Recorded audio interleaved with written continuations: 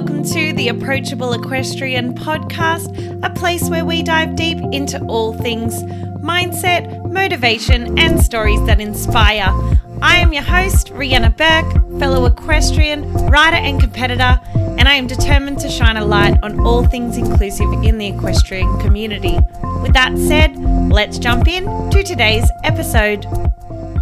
Hey, welcome to episode 41 of the Approachable Equestrian podcast. This episode, I got to speak with the beautiful Giorga Gall, and she is a social media manager. Predominantly, her clientele are all based in the equestrian world, and she gets to go around the countryside, helping them put out all their content and also helping manage their websites, things like that. And she is also a show jumper herself. So it was really insightful to chat with her today. She even offered some of her top tips of managing your own social media accounts. So please welcome the beautiful Giorga Gall. Giorga, thank you very much for coming on the podcast today. I know a lot of people are really excited to hear about what you do for work and how you are so involved with social media. And people might be thinking, well, why are we talking to someone about social media when it's a horsey podcast? And the cool part is a lot of your clients are in the horse world and you're heavily involved in the horse world. So could you tell us a bit about yourself, how you came to have a life with horses, and a bit about your journey so far? Of course. So I was incredibly lucky as a child. I grew up, my grandparents on my dad's side were into horses. So I was basically from before I could walk. I was 18 months old the first time I sat on a pony. Wow. And so I was really fortunate that I had an amazing life growing up where I had ponies to ride. My dad was into motorsports, so I dabbled in that a little bit as well under kind of the age of 12, and then really set my focus on equestrian. Just quickly, when you say motorsports, what does that involve? So my dad raced sports sedans around Bathurst, doing what everyone knows today is the Bathurst 1000. Wow. And and my uncle was quite successful in motocross. He was a 4-time Mr. Motocross Australia. Wow. And then they moved over to Speedway, and they were Australian champions in Speedway. And now my uncle consults with stunt coordination on a number of Hollywood movies. So pretty cool. That is really cool. Yeah. That's really cool. Okay, sorry. Then you went and focused on horses. So tell us about that. Horses. Yeah. Yeah. So, I did what every kid loves to do, goes through pony club, dabbles in the show horse ring. I did a lot of barrel racing for a long time. I thought I was going to go to the NRHA finals in Vegas when I was 13. I loved the bling and the dazzle and the lights and the fast pace of barrel racing. But show jumping stole my heart, and that's where I've been ever since. And I couldn't imagine a life away from it. So that's really what's brought me to where I am today.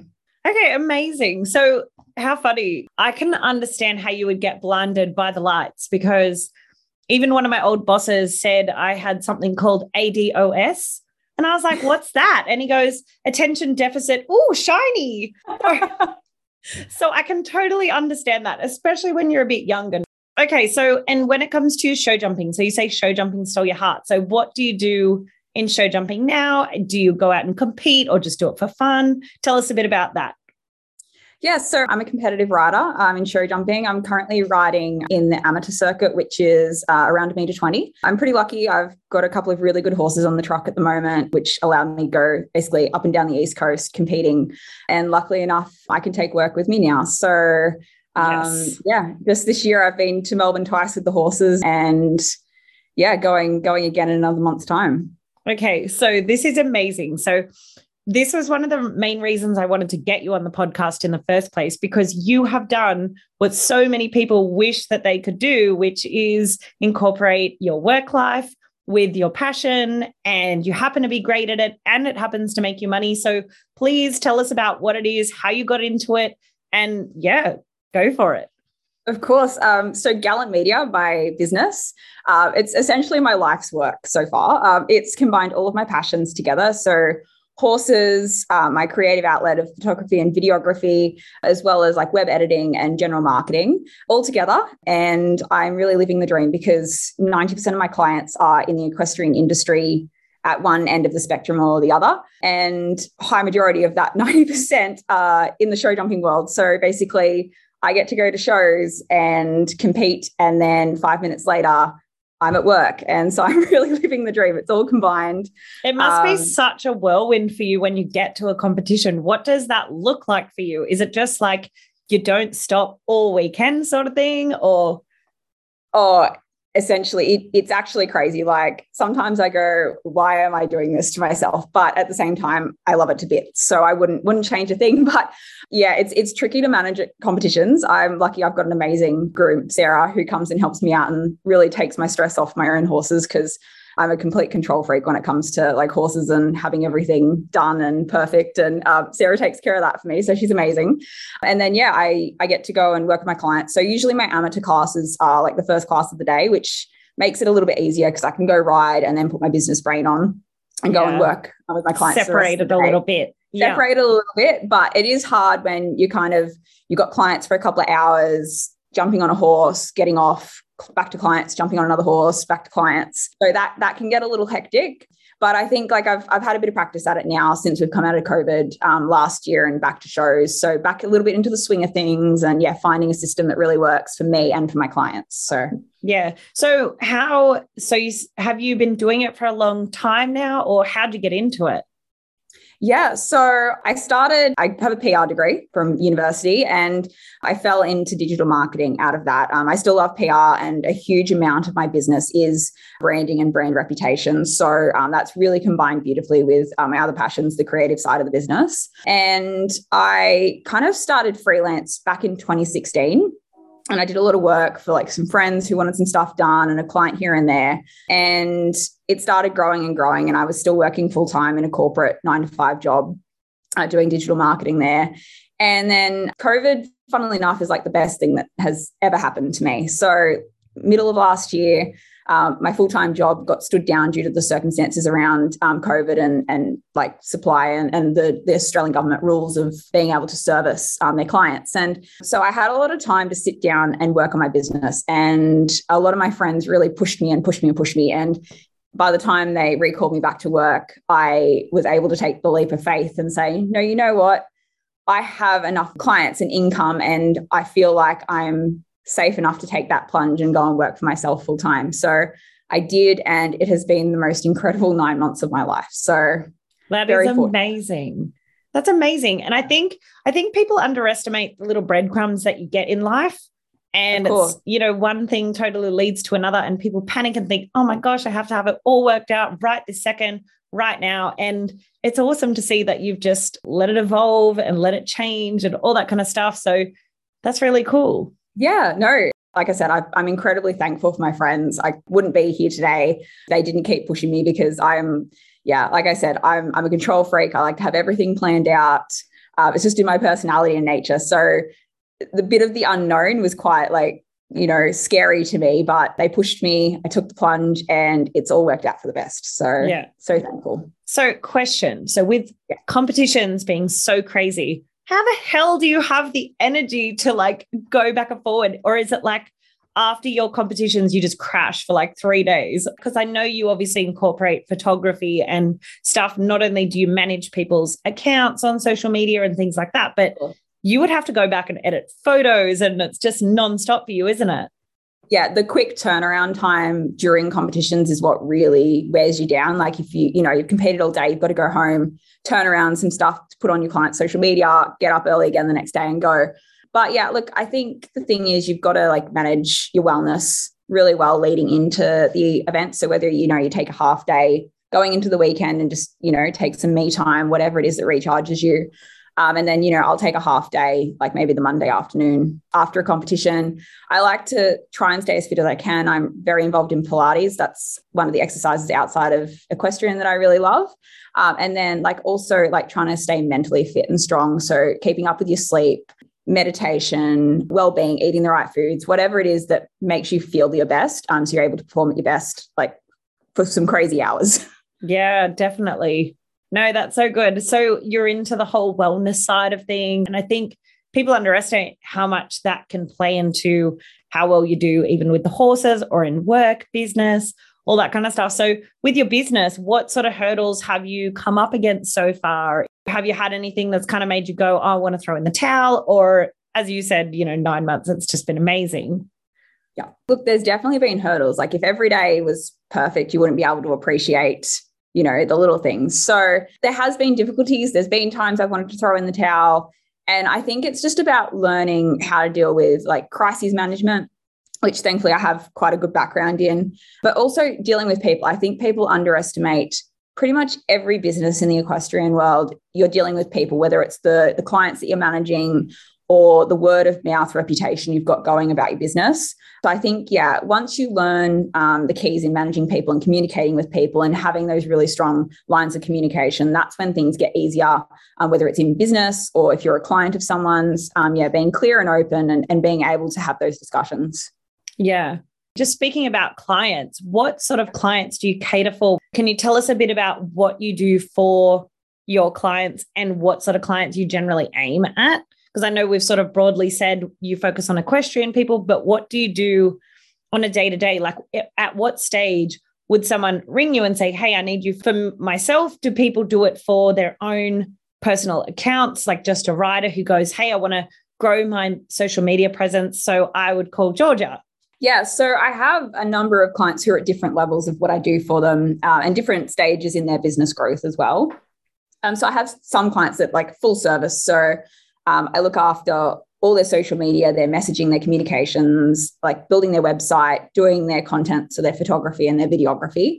So basically, they don't need to worry about their online presence and marketing at all. Like they just tell me what they want and I make it happen. I have other clients that basically just come to me for branding packages. So, they want to start out or they're just starting a business. They want a logo. They want to get their image and colors and all that together and try and work out what they're doing. So they'll come to me and, I'll build all that. I'll build them some templates to use on social media. I'll give them some guidelines about what to post and what not to post and kind of a bit of a starter package essentially. And then I have clients that kind of in between that where, I might manage their Instagram, but they manage their Facebook or they have me create the content for them and then they put it out themselves. So all across the board, I have clients who I just do EDMs. That's the fancy emails that you receive from businesses into your inbox. And then, clients who just come to me for photography packages or to get a website built. That's awesome. And how have you managed to grow your business? Like if there's somebody at home that is looking for a different alternative to going, I just want to be a full-time rider or I want to be able to pay for my full-time riding. How did you manage to grow? Just word of mouth or? Yeah. So as I said earlier, my friends have been incredible. So I've had this incredible influx of business purely through word of mouth. And then clients who have then passed on recommendations to other clients, which has been really incredible. So I'm thankful for the power of networking. I think that's very important in business. And I really believe in giving 110% at all times to my clients. So they've got nothing but positive words to pass along to people that they're going to come into contact with, because you really don't know who people are going to bump shoulders with in their everyday life. Whether it's someone up in a corporate Fortune 500 company or someone who's just down the street starting their mum and dad business. So I think really keeping my reputation really strong is the key. And then, that word of mouth just continues to grow for me.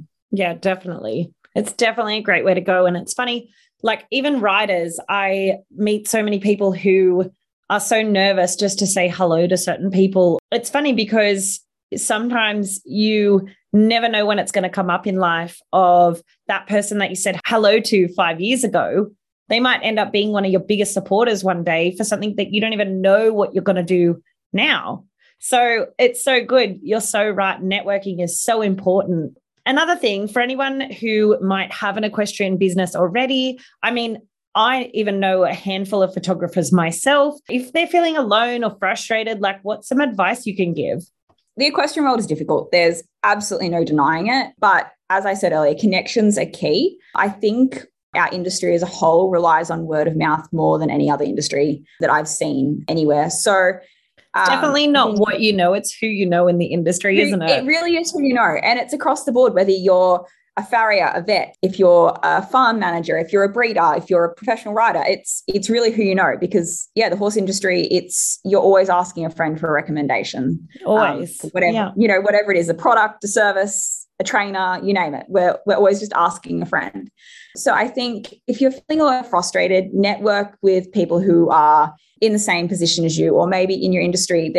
I know with photographers, there's some fantastic groups by some Sydney photographers on Facebook that are a really nurturing place for others to join in on and share problems and ask for tips and advice, and like a really safe space. And I think that's the same for a lot of different industries within the equestrian industry. So yeah, just don't be afraid to speak up and chat. And if anyone's in the same industry as me and they're feeling alone, just reach out. I'm sure I've got some pointers, or I can always just lend an ear.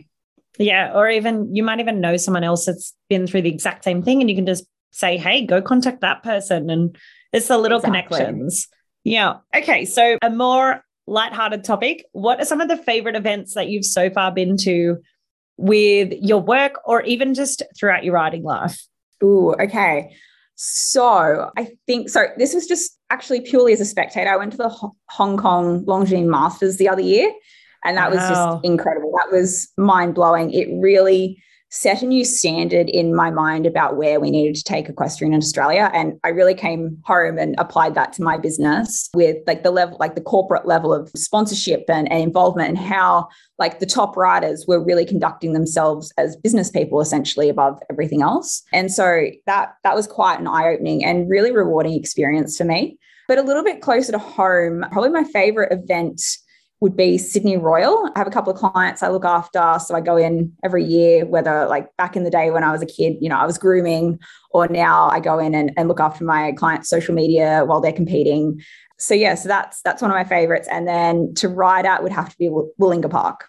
Yeah, it's amazing down there. Terry Snow has just built the most amazing facilities. But yeah, even how exciting, like getting to be behind the scenes at Sydney Royal, with no pressure to actually compete yourself. You just get to go and be the supportive person in the corner while you're making money. Like, what an awesome avenue to go to actually find something, a niche for yourself to thrive in. It's awesome. Yeah. So when you said the Hong Kong, the riders treat themselves like business people, what does that mean? It was definitely like the level of corporate sponsorship the riders were carrying across, like obviously branded like we see here as well, but just the way they spoke about their sponsors, the profiles that I was seeing going up. So obviously the sponsors all had trade stands at the Masters as well, and the riders would be in the trade stands doing signing sessions, photograph sessions. They were really accessible, and like they were treated like rock stars essentially to the Hong Kong crowd. So it was really, really amazing to see the level of turnout for these riders who, like, to me, I was seeing some of my idols come in and just sit down in the bar, like 2 tables over. It was incredible. Yeah, that would be so cool. So speaking of sponsored riders, so do you currently have any sponsored riders or anything like that? I don't have any sponsored riders within my own business, but I work really closely with a number of sponsored riders of my clients. Yes. So I spend a lot of time consulting with my clients on their current sponsored riders, when they're looking to expand to have some more sponsored riders. And yeah, we have a lot of deep discussions on that. Yeah. Okay. So for anyone listening at home, what would you or those businesses look for in a sponsored rider? Of course. So really, we're looking at your personality, your integrity, your goals and what you've already achieved. So maybe the level you're riding at, what your background is, are you studying at university? What are you studying? Are you working? What are you doing? And sometimes you're not going to pick the person you think you're going to pick. Like, I would rather work with someone who only has 1,000 followers on social media than someone who has 10,000 followers. If they're the person that has the right attitude and they're willing to take on that advice and really grow with you and with your brand. So yeah, I guess don't think the numbers are the be all and end all. Like, we're really looking for the person behind the numbers. Yeah. And I think as well, like when it comes to numbers on social media, like sometimes did they just follow a bunch of people to get a bunch of people to follow back? Are the people even interested in their content? Yeah, what's their engagement rate? And, are people actually responding to what they're putting out into the world? Yeah, exactly. And what would you expect in return from a sponsored rider for those businesses, or what would those businesses expect in return from a sponsored rider? Of course. So I'm really old fashioned when it comes to sponsored riders and sponsorship. So I really believe it's a business relationship. And in that, it's a two-way street. So I like to see sponsored riders who know they aren't getting something for nothing. They know that they're working to meet an agreement with their sponsor. And I like to see those riders that really go above and beyond what has been agreed to. So Some sponsored writers are contracted to do photo shoots throughout the year and post on their social media, rep the brand. They might have to do blogs and write-ups. It might be about them finding avenues to promote their sponsorship through, like non-normal avenues. So they might go and do, a magazine write-up for the Horse magazine or something to that extent, and looking for opportunities where they can just, put a little byline about their sponsor, somewhere in there. So it's about traditional and non-traditional methods of paying a sponsor back. Yeah.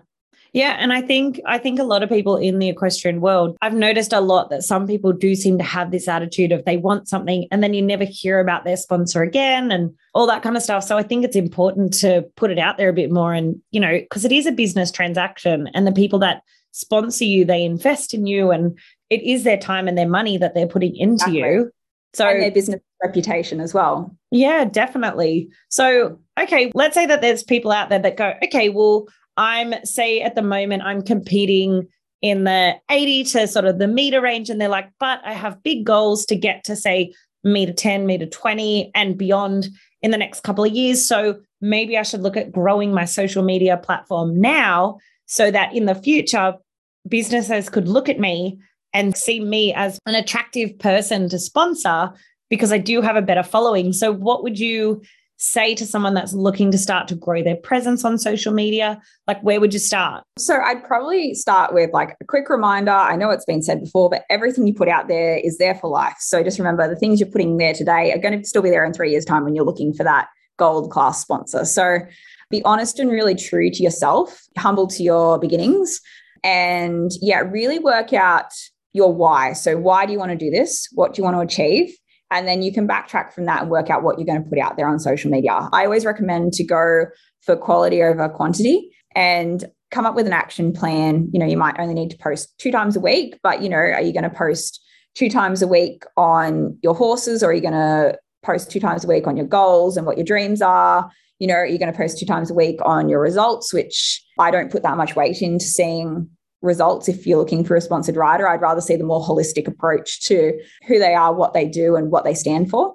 So I'd be really building a brand based on who you are now. Yeah. Okay. That's really good to know, because I guess, businesses want to see who you are, not just what you do. And, they want to see an audience of yours that look at your whole journey and they want to emulate you in some sort of a way. So therefore they might be more inclined to want the products that you are sponsored by and things like that. So exactly. That's really interesting. And they know that your audience really is standing with you for what you stand for. So they're actually going to get the exact target audience that they're after when they're looking at you for a sponsored rider, if you've stayed really true to yourself. And that's what your audience is as well. That's really good for them to know, so that they can actually start building their own social media with a bit more thought behind it, instead of going, oh, I'll just put up some pretty pics. And also, when you say you would say quality over quantity, are you saying in terms of like your photo quality? So like only putting up stuff from, say, a photographer or with a high resolution camera? Yeah, so definitely looking at like those higher resolution images. Like, everyone takes a screenshot off a video on your phone occasionally. Like, that's fine. But if you're making a habit out of it, like, it's probably not going to give the best picture to a potential business looking to sponsor you. So looking, and I know it's not affordable to everyone to keep buying photos from photographers. So don't ever stress about that if money's an issue. Like, you'll always have friends who have cameras, or iPhones have incredible cameras on them now too. But it's just, looking at that quality of what you're consistently putting out. And also the words, looking at the quality of the words you're using as well. I'd rather see a caption that's 50 words long rather than 500 words long if you've been really concise and true to yourself in what you've written. Yeah. Yep. And do you have any small tips or tricks when it comes to working with the damn algorithm? Because it feels like every other day it is changing. So what are you seeing? It's the fate of my existence. It's like, hey, let's stick with photos. Right. Now we're only focusing on pushing videos out there. So what are you currently seeing that's working or not working for your clients? Yeah. So video is definitely back in at the moment in 2022, specifically Reels. But the algorithm has changed recently. So Reels are not getting as much traction as they were about 6 months ago, because it's actually wanting you to post like more and more. So it's getting a lot of people into that false trap of, quantity over quality. And so don't get sucked in. Like, if you can only commit to 3 posts a week, I'd rather see, you spend more time on those 3 posts than struggling to do 6 posts. But yeah, so video is my number one tip. Spend time authentically engaging with your audience. So in that, I mean, if you're going to stop and comment on someone's photo, actually write a genuine comment. Don't just put a couple of emojis because you're trying to fast get someone to see your account on someone else's profile. Spend the time actually genuinely engage with what that post was about. It's funny actually that you say that, because on TikTok, I swear that I've gotten a heap of extra followers because I wrote this one comment on this person's post, and it has like 2,500 likes on this comment. Wow. Because she had this really funny video about her chestnut mare decided to be in a mood today. And then she puts a helmet on, and she was a redhead herself. And she wrote something like, little does she know I'm a chestnut mare also. And I just wrote something really silly like, oh, that's so funny. I never thought about it that way. I guess I'm a Palomino mare. And everybody's just liked it.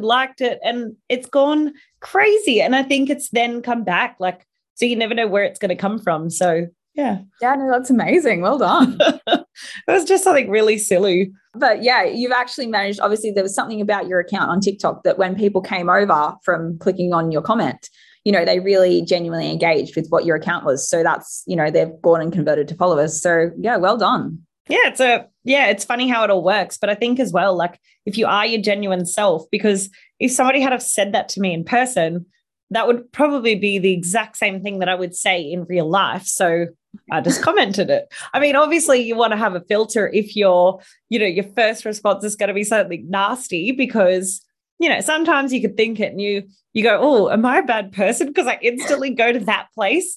And then you're like, no, it's okay. I can't choose my first thought. I can choose my second one. Yeah. And you can always share your first thought with your best friend over a glass of wine later on.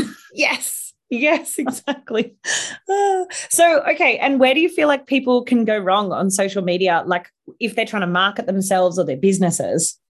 Of course. So one of the trends that I'm seeing at the moment is being a little too authentic, in that you showcase every aspect, and this is specifically in equestrian at the moment, you showcase every aspect of what's happening with your horse. And I think people forget that there's a few things you really need to be kept as in-house secrets, really, when it comes to veterinary, or, if your horse has got something, quite wrong with it, because the haters out there, they'll take that and run with it. So I guess just make sure that you're being careful what you're sharing out there.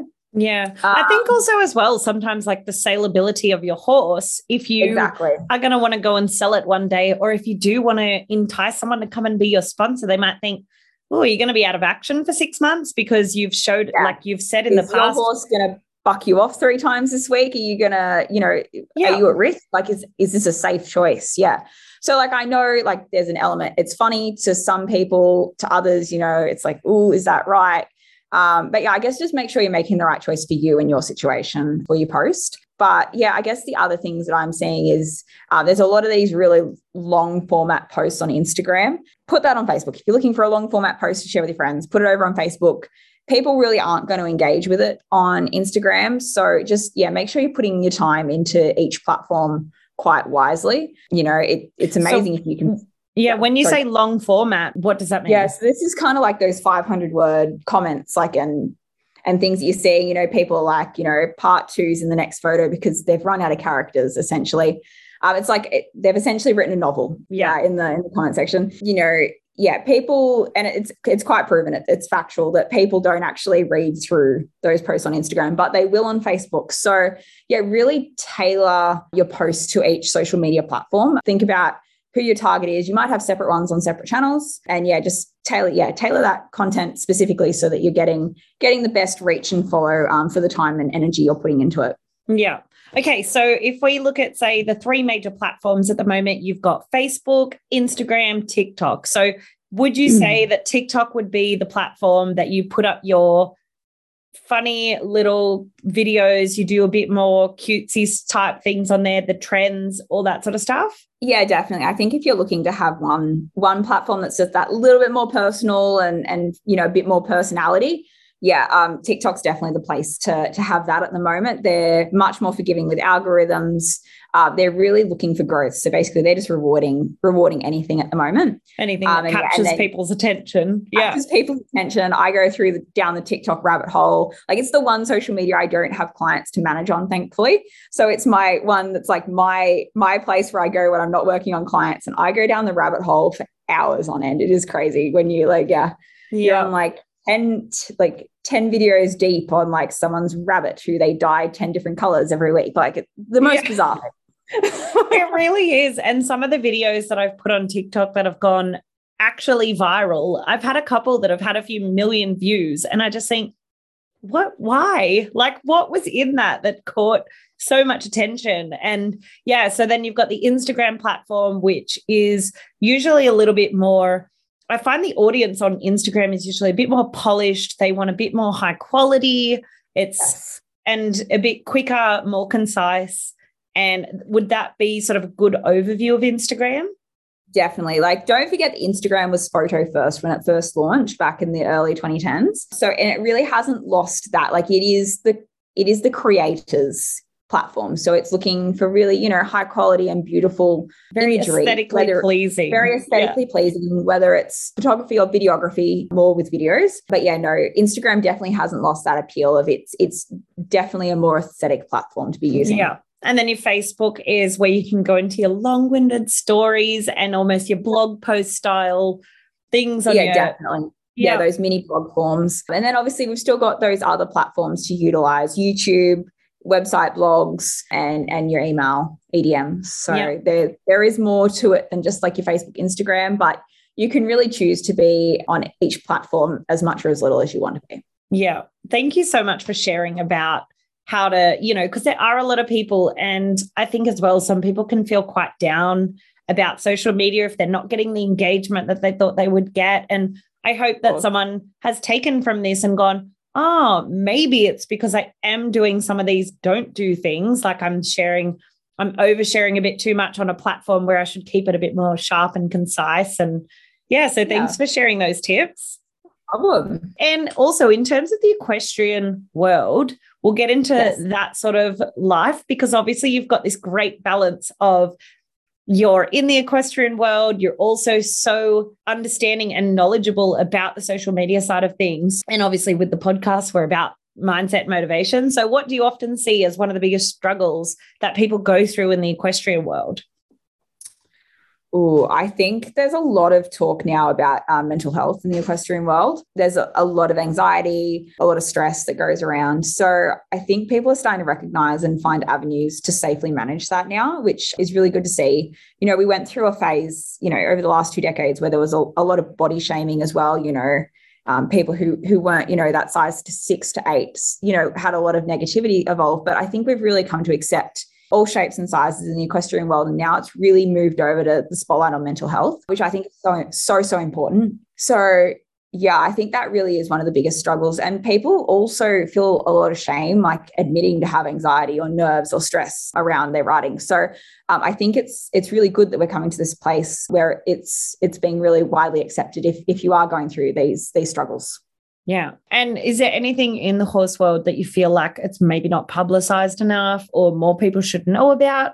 Definitely the amount of effort that goes into organizing shows and the sheer number of volunteers and officials that are required to make it happen, and how much these people actually donate of their time into our industry. I think, it's one of those things that, we take all these officials and volunteers for granted, but don't recognize just how much effort that they're putting into making our sport happen and moving forward. And I always make a point to thank everyone from the ring marshal to the judge on my class when I'm out competing. And I think, a little bit of gratitude goes a long way for these people who are, basically making our sport go forward. Yeah, definitely. I mean, I even know vets that have done vet work at shows and they've stopped doing it. They've stopped renewing their licenses because sometimes people's attitudes are just so horrible towards them. And I think people need to keep that in their mind, that if they want to actually have events to go to make sure that you do have a great attitude towards all the people that run it and go to it and everything. So,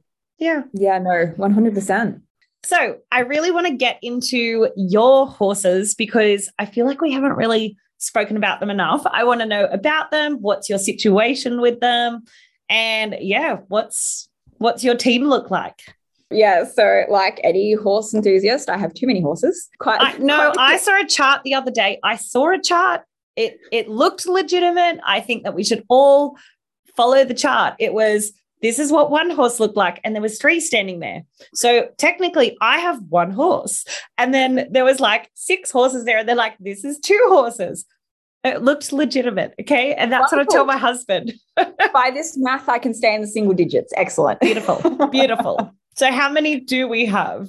I have, we'll say 4 competition horses on the truck at the moment, and more back at home, whether they're young horses or horses that just I don't have competing currently. That's pretty cool. So, yeah, it is. It's really cool. I never thought I'd be filling up the truck with really good horses to take to shows, but here I am. So I'm very fortunate. But yeah, no, I have a couple of horses that I ride in the amateur series. I have one of which I bred myself. She's 7 now, and she's a warm blood mare. And yeah, I've been lucky enough to bring her through from, birth to jumping meter 20s. So that's such a cool journey to follow.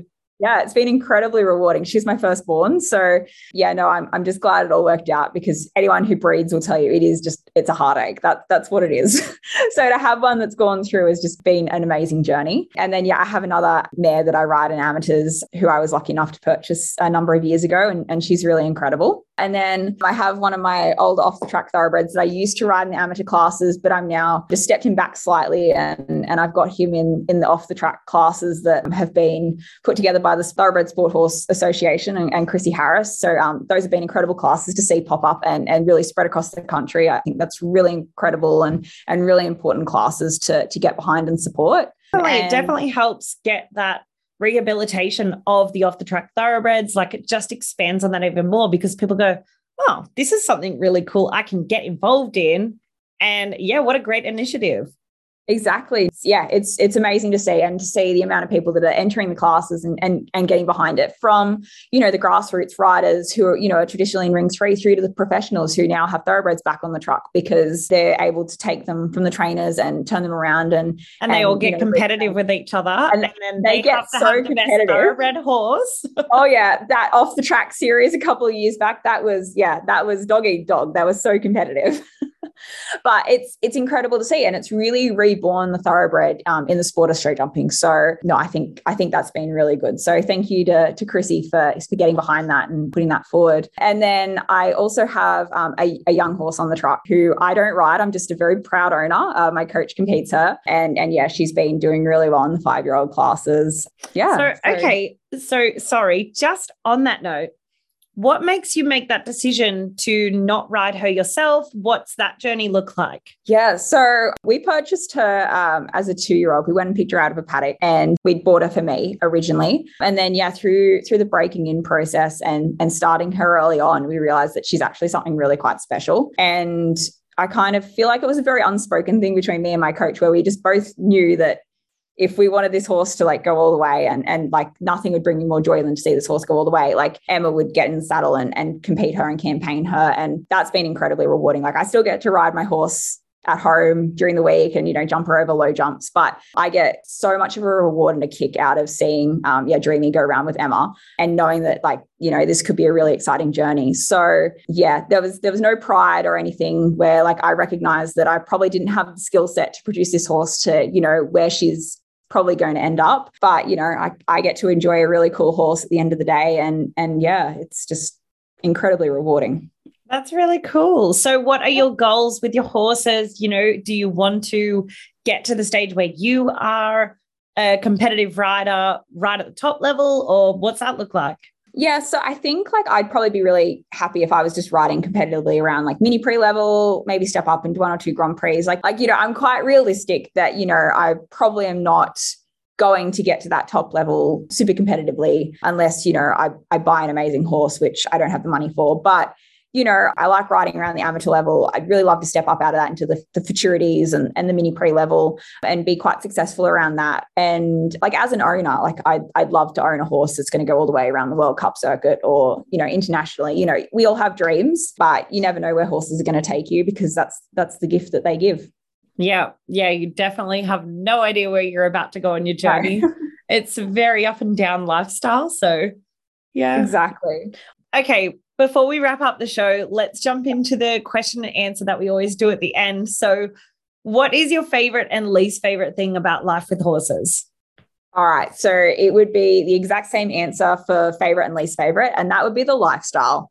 Like a life with horses is all consuming, but on the other hand, it's incredibly rewarding. So, you're tied to your property if if you have the horses living with you and you're lucky enough to have your own setup. But on the other side, you're living with your horses and you've got this incredible lifestyle of sharing, your life with this animal and competing at your best. And you get so much joy. It's so much joy. Yeah. You might hate it some days, but the joy definitely outweighs that. I think my favorite thing thinking about is like your inner child. Like if you could go back and tell your younger self what you actually do currently, it just, it blows my mind. I just think about what little Riri would have thought what I was doing. And I just think everyone's inner child just sings with the horse lifestyle. But it is so tough. Some days you're like, I just want to sleep in. And you're like, I need to get down there. I need to get them fed before I have to get to work, all those sort of things. So exactly. That horses in the stable can't feed themselves. No. And it's a very insightful answer. Well done. So, and have you ever had a moment that you've wanted to throw the towel in with your business or your horses, and what stopped you? Probably with business. Like I have a moment, maybe last 5 minutes every month or so. Like, being self-employed is like all consuming, and that carries across all industries, no matter, what your business is in. But after that, like I remind myself, I'm living my dreams. So I just put my head down, I push through the problem, get to the other side, and then keep moving forward. And with horses, like, yeah, sure, there's times where, it all just gets too much. And, I might put the horses in the paddock for a few weeks and, just spend some time on me, have some time away. But at the same time, I couldn't imagine my life without horses. So I'm always going to come back to it. It's just, stepping away for a week or two, getting some perspective, catching up on some sleep, making plans that you have an action plan moving forward, and then, get moving on to the next goal. I love that you're so confident in that. So many people feel so guilty. They're like, oh, if I take a few weeks off, and you sort of think to yourself, like, the horses love being in the paddock. Like they don't care. They love it. So I think, taking the pressure off and going back to that whole mental health piece, like sometimes that breather can just give you new life. So exactly, for you and for them. Like I have one of my horses I quite often clash with, and we have a week apart. She spends some time in the paddock. I spend some time away from her. We come back together and we're great. We go again. It's so funny. Straight away, I was going to ask if it was a mare. Yeah. All my save for one, all my horses are mares. So I'm a bit crazy. Yeah. You like a challenge, clearly. I like a challenge. See, I've gone the opposite way. I've done the mare thing. I'm very loud. I'm very outgoing. And I feel like I need to quieten my personality when I'm around mares. And my boys, they just get me. So I don't like the challenge. Yeah, I learned to be a mare rider. And once I learned how to manage mares, I couldn't imagine not having mares now. Like it's, once you work it out, you're set. Yeah. All right. And what is your favorite memory or achievement? Oh, so I have two. So I have one with business and one with horses. So with business, a couple of years back, I was lucky enough to have the opportunity to meet their Royal Highnesses, the Duke and Duchess of Sussex. So Harry and Meghan. So that was incredible. That was just, mind blowing. Like I couldn't believe I was standing there at the Opera House meeting Harry and Meghan. So that was incredible. And that came down to a lot of business networks I'd built and some hard work through the corporate job I was in at that time. Yeah. And then with the horses, it's quite recent. Last week we went down to dressage and jumping with the stars with my 5-year-old. And she was lucky enough to finish in equal first place in the Australian 5-year-old championship. So that was incredible. Well done. That's so exciting, especially to watch the journey. You've had her since she was 2 and you. Yeah, as I said, proud owner. Like I find it so rewarding and exciting and but very nerve-wracking. I kept getting really nervous while she was going around. I was like, I feel like I'm less nervous when I'm riding myself. Yeah, you got a job to focus on. Whereas, I think as an owner, you would stand there and kind of be like, is it going to be bad luck if I stand here? Should I stand outside, or is that a bad thing as well? What do I do? I get exactly. it. Yep. Yeah. My friends came down to support me and they're like, oh, we'll video for you. I'm like, no, I need a job. I need a video. Like, and it's not that I don't have complete faith in Emma, because I do. And she rides like amazingly, but it's that, like, not being able to change anything that's happening. And you're just like, oh, hoping for the best. And yeah. Yep. And all right, if you could go back and give your younger self a piece of advice, what would that be? Oh, okay. So I would tell my younger self not to worry about the people who put me down for being horsey growing up, because the horses are going to be the reason that you're going to live an amazing life for years to come. Yes. Oh, I love that. Oh, awesome. And if there's anyone that you would know to come on as a guest, who would it be? Oh, okay. I have two. So Clara Palm, who is my horse chiropractor and my chiropractor as well. She's incredible, and she has such a wealth of knowledge of the musculoskeletal build of a horse and how to keep them really comfortable and happy and performing at their best. And Annalise Swansea, who's one of the up and coming young show jumping riders, who she's just incredible in what she's achieving and what she's going for. So, oh, very cool. Awesome. Yeah. And okay, so for anyone that wants to find you and follow you on social media, where can they find you? Where can they find the business? Of course. So anyone wants to find me and follow my crazy journey with ponies and a very cute puppy, they can find me on Instagram at Giorga Gall. And if you want to see what I do in my business and the awesome content I'm creating for my clients, you can find me at Gallant Media AU on Facebook and Instagram. Awesome. And is there anyone or anything else that you want to mention before we wrap things up today? Or just another huge thank you to all my friends and family who believed in me and pushed me into this wild journey, because I wouldn't be here without them. So thank you to each and every one of you. You all know who you are. Oh, that's awesome. Well, thank you very much for coming on the show. It's been a pleasure, and I'm sure everyone will love learning a little bit more about the social media side of things and how they can incorporate it with their horse journeys. And yeah. No, amazing. Thank you so much for having me. Yeah, I hope everyone just finds a little bit of information for themselves that they can take and use as they're growing their own social media and images. Thanks for listening in to another episode of the Approachable Equestrian podcast. If you loved anything that you heard today, remember to hit the subscribe button so you never miss an episode. Also, if you could take a couple of seconds just to leave a rating and review, it would absolutely mean the world to me. And also, it'll help others like you find the podcast and hopefully help them on their journey. Until next time, have the best day, and I'll see you all again soon.